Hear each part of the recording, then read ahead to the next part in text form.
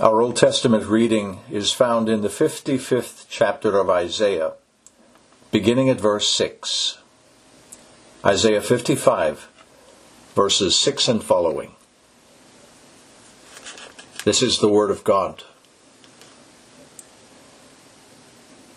Seek the Lord while he may be found. Call upon him while he is near. Let the wicked forsake his way, and the unrighteous man his thoughts, and let him return to the Lord. And he will have compassion on him, and to our God, for he will abundantly pardon. For my thoughts are not your thoughts, neither are your ways my ways, declares the Lord. For as the heavens are higher than the earth, so are my ways higher than your ways, and my thoughts than your thoughts.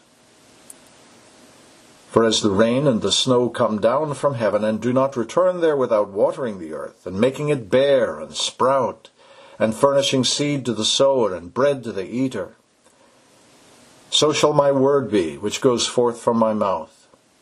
It shall not return to me empty, without accomplishing what I desire, and without succeeding in the matter for which I sent it.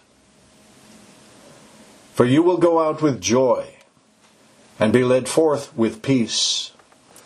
The mountains and the hills will break forth into shouts of joy before you, and all the trees of the field will clap their hands. Instead of the thorn bush, the cypress will come up, and instead of the nettle, the myrtle will come up. And it will be a memorial to the Lord, for an everlasting sign which will not be cut off. And we turn now to the Gospel of Luke, chapter 10, verses 21 to 24.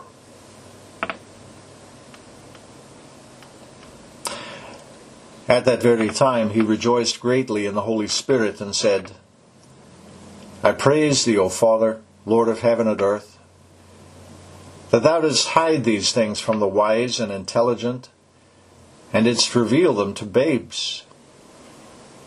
Yes, Father, for thus it was well-pleasing in thy sight. All things have been handed over to me by my Father, and no one knows who the Son is except the Father, and who the Father is except the Son, and anyone to whom the Son wills to reveal him. And turning to the disciples, he said privately, Blessed are the eyes which see the things you see. For I say to you that many prophets and kings wished to see the things which you see, and did not see them, and to hear the things which you hear, and did not hear them.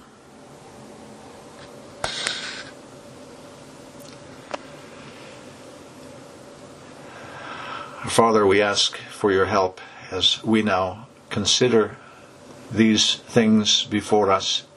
We pray that you, by your Holy Spirit, would illumine our minds, that we might learn from these means of grace to become and live and bear fruit as the people you call us to be in Christ Jesus. In his holy name we pray. Amen.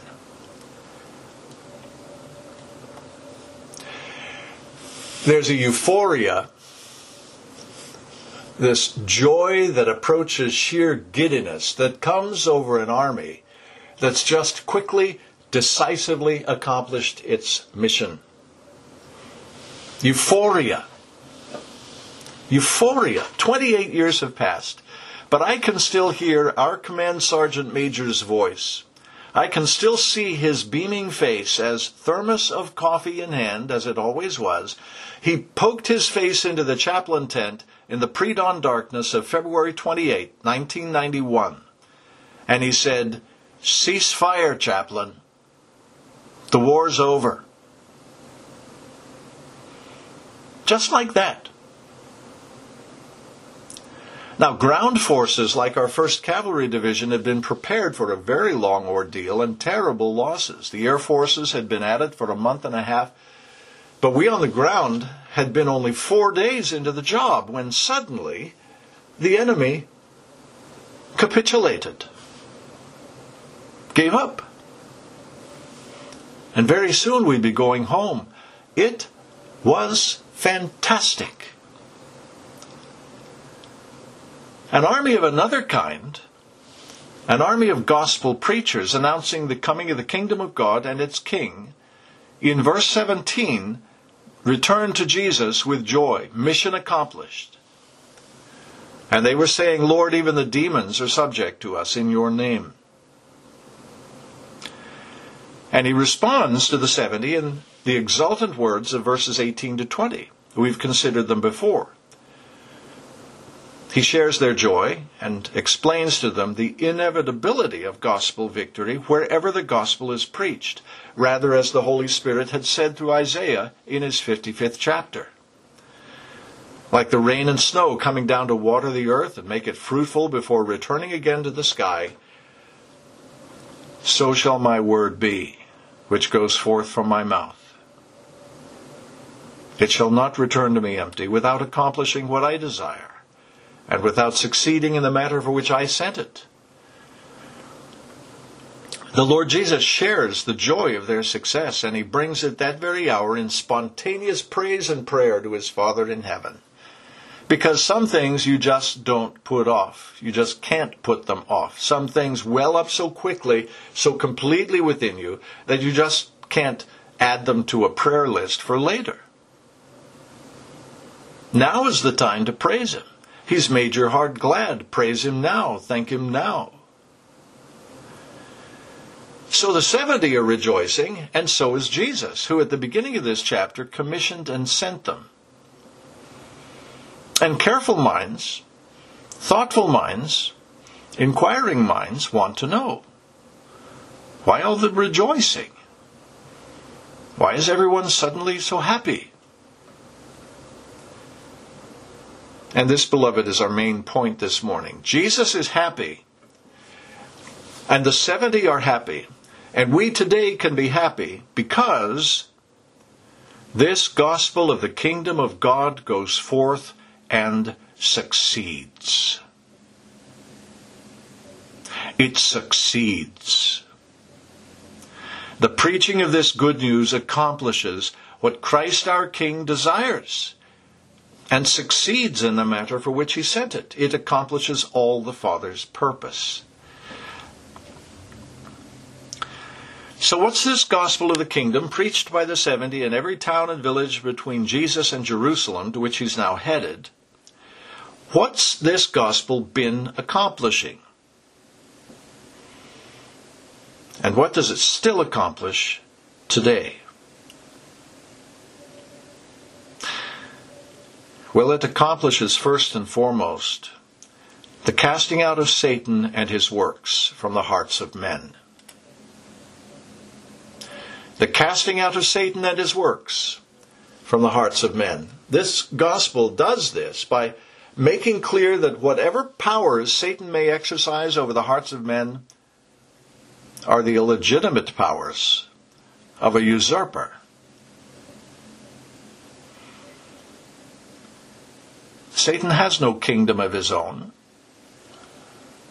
He has no rightful claim on you. This gospel, rightly and comprehensively considered, begins not at Matthew 1, verse 1, but at Genesis 1, verse 1. In the beginning, God created the heavens and the earth. Satan has no title to these things, any of them. All things created rightfully belong to him who first created them, which includes the souls of men, which includes you. The earth belongeth to the Lord, and all that it contains, the world that is inhabited, and all that there remains. The good news of God's kingdom tells us the plain truth about these things. It sounds the alarm in the sinner's soul. It tells us that things around us and things within us are not as they should be.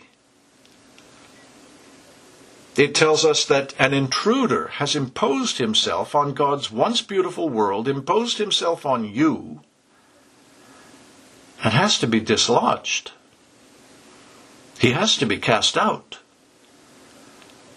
And the gospel accomplishes this by telling us the sober truth about God and man and the universe. Just as God the Son, before the foundation of the world, had watched Satan fall from heaven like lightning, so he is now in these last days, by the preaching of the gospel, watching him fall from his seat of power in the minds and hearts of men. The gospel of God's kingdom, incarnate in Christ, changes minds, changes thinking, changes worldviews. And so lives are changed as well, and it's a beautiful thing to see when you see it. By the preaching of the gospel, Satan's not only exposed as a fraud, he's thrown out. With all his minions, he's thrown out. That's the power of the gospel.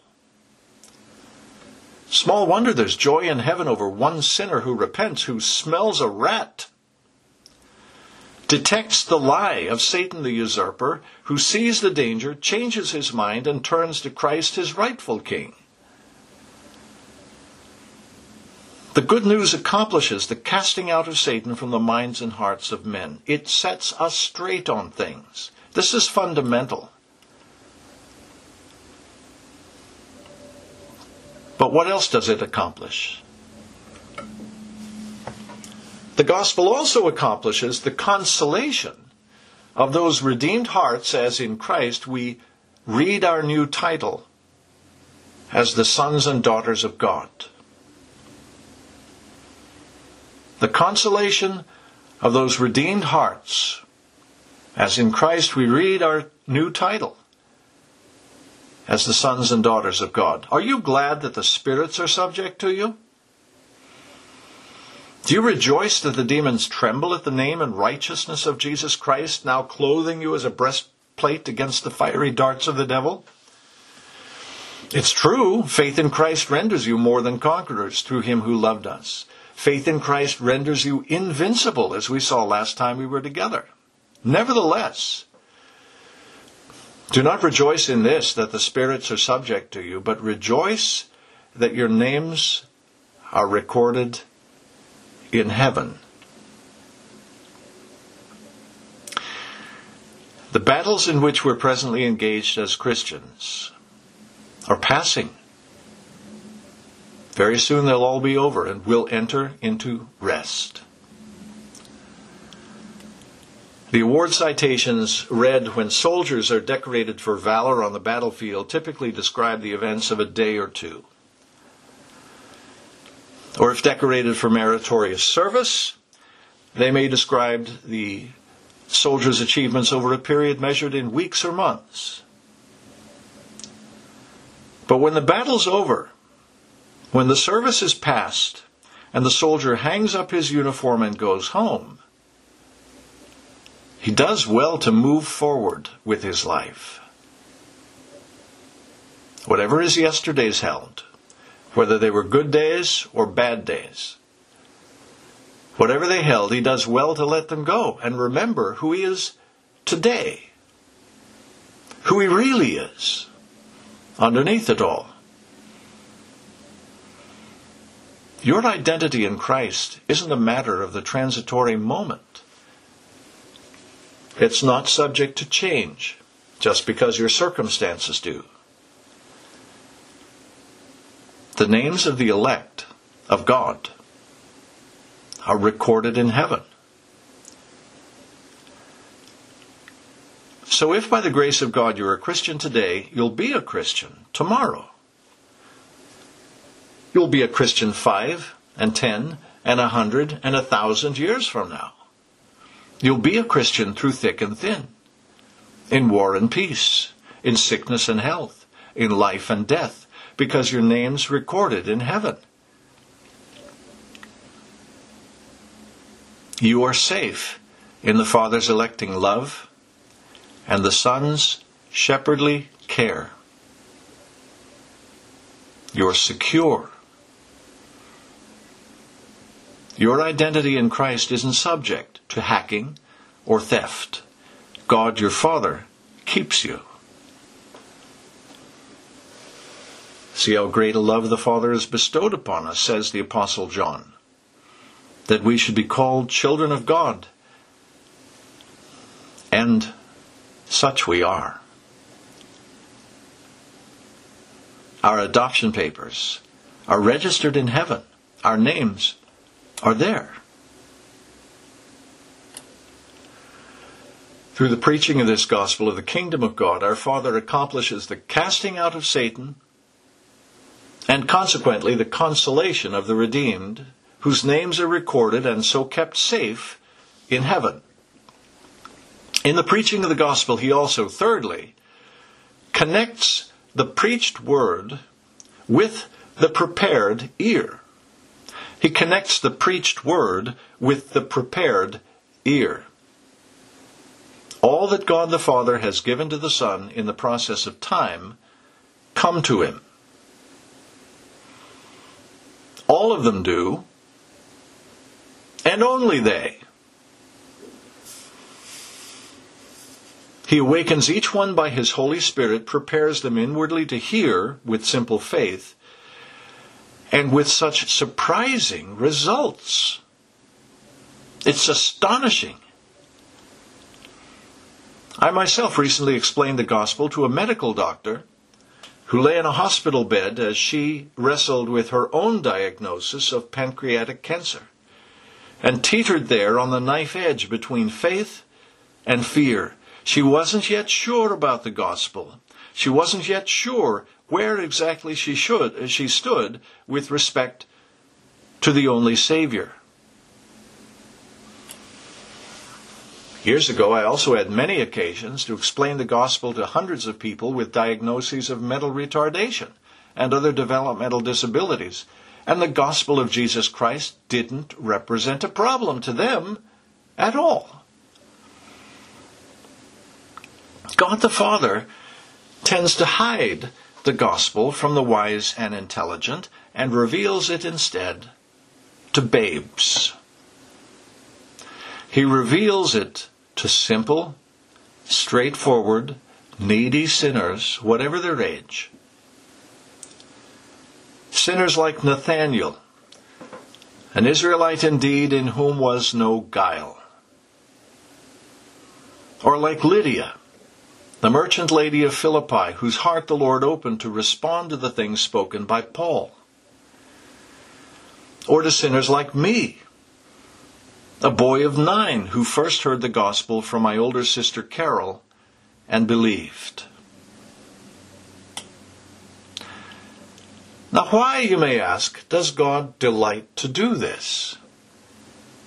Why does he delight to hide the truth of the gospel from the wise and intelligent and reveal it instead to babes? Why are not the universities of the world bastions of the kingdom of our great God and Savior Jesus Christ? Why are not their faculties presenting to the youth of the world a clear, fully integrated biblical world and life view? Thank God there are exceptions. Consider the Apostle Paul himself, an educated man yanked out of his hardened unbelief. But why does this seem to be the general pattern of things? That highly educated man, who is now rooted deeply in Christ, explains why in his first letter to the Corinthians. What Paul says there is, "For consider your calling, brethren, that there were not many wise according to the flesh, not many mighty, not many noble, but God has chosen the foolish things of the world to shame the wise. And God has chosen the weak things of the world to shame the things which are strong. And the base things of the world and the despised God has chosen, the things that are not, that he might nullify the things that are, that no man should boast before God. Amazing. There's a purpose to this pattern. When we begin to think through these mysteries of God's choice, we're constrained to confess along with Paul as he wrote in another letter, one to the Romans, when he said, "Oh, the depth of the riches, both of the wisdom and knowledge of God. How unsearchable are his judgments, and unfathomable his ways. For from him, and through him, and to him are all things. To him be the glory forever. Amen." Contemplation leads us into the joyful adoration and worship of the living and true God, our sovereign. Because this gospel of his Son connects the preached word with the prepared and believing ear. All other ears are stopped to it. All other eyes blinded. All other hearts hardened. And we can neither boast ourselves against such a sovereign God who elects whomever he will, nor expect to win any arguments against him. Because even the foolishness of the Almighty in towering wisdom surpasses all the combined Oxfords, Harvards, and Stanfords of lost humanity. Theirs is the academic reputation, whatever that may be worth. But he reigns. He in whom are hidden all the treasures of wisdom and knowledge, and in him, in Christ, the children and heirs of the kingdom are kept safe.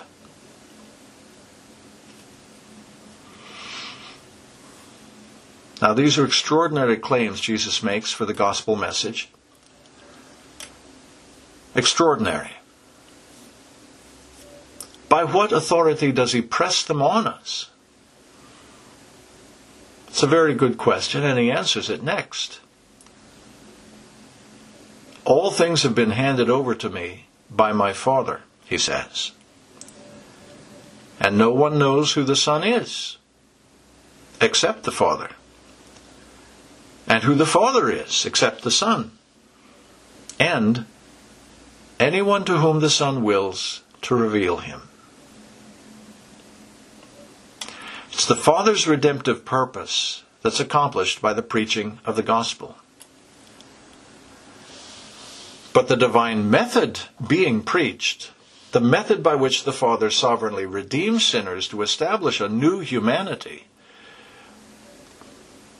the method is to grant authority to the Son to accomplish it. And this too is a matter hidden from the worldly wise and revealed to babes.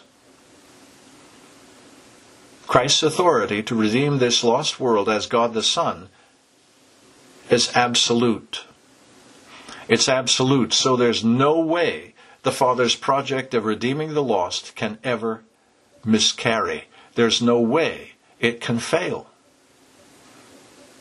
Which is another reason this gospel is such good news. Ultimately, there are no contingencies the human mind has to wrestle with.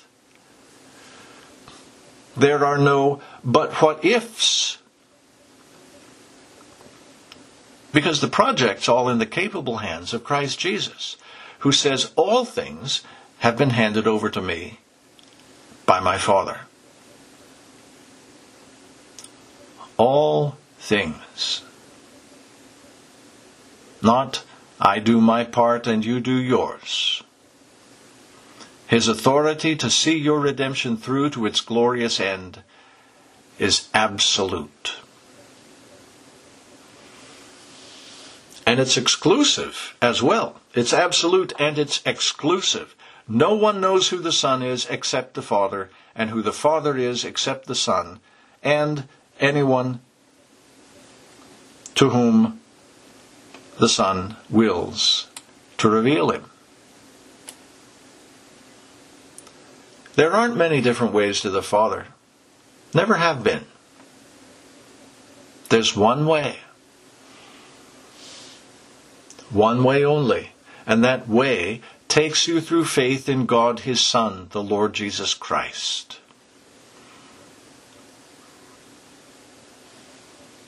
And it's always been that way. It's been that way from the very dawn of history. He's always been the way, the truth, and the life. No one's ever come to the Father except through Him. Which leads us to a very good and interesting question, doesn't it? What about Abraham? What about all the other saints of the Old Testament? Well, they lived by faith, not by sight, didn't they? Isn't that the point of Hebrews 11? They lived by faith in one coming as the seed of the woman, one who is to come in the fullness of time to crush the serpent's head, to destroy the works of the devil. They lived by faith in promises divinely made, and then progressively clarified and better defined in the succeeding covenants as redemption history unfolded. Christ was that one way back to the tree of life at the beginning. He was that one way, guarded by the cherubim with the flaming sword when every other way was closed off. Satan would have gladly closed off this way as well if he could have, and how he tried. The story of the Old Testament and into the New Testament is the story of Satan's efforts to close off that one way. But that one way back to life, to paradise, was guarded. It was kept open until the fullness of the time at last had come.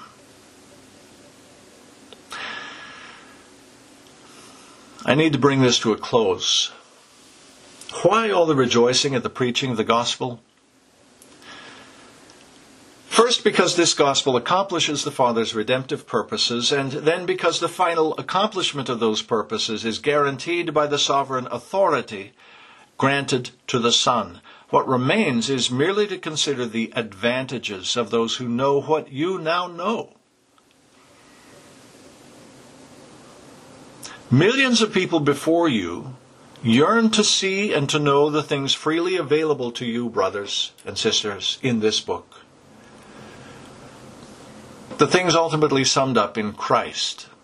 The things we read and preach and hear in the gospel. This good news changes hearts and minds and lives by changing history. Christ has changed history. And He's changing our view of history and our place in it. Suddenly, in the light of this book, we perceive our own story not as beginning with an unwitnessed random Big Bang, nor as finally winding down after billions and billions of meaningless years to a state of inertia. That's a fantasy world many of the wise and intelligent propose for us, but Christians don't live in a fantasy world. We live in a world shaped by the eyewitness accounts of the life and ministry of Jesus. Those eyes were blessed. One set of those eyes that went by the name of Simon Peter says of this good news, this gospel, "For we did not follow cleverly devised tales when we made known to you the power and coming of our Lord Jesus Christ, but we were eyewitnesses of His majesty.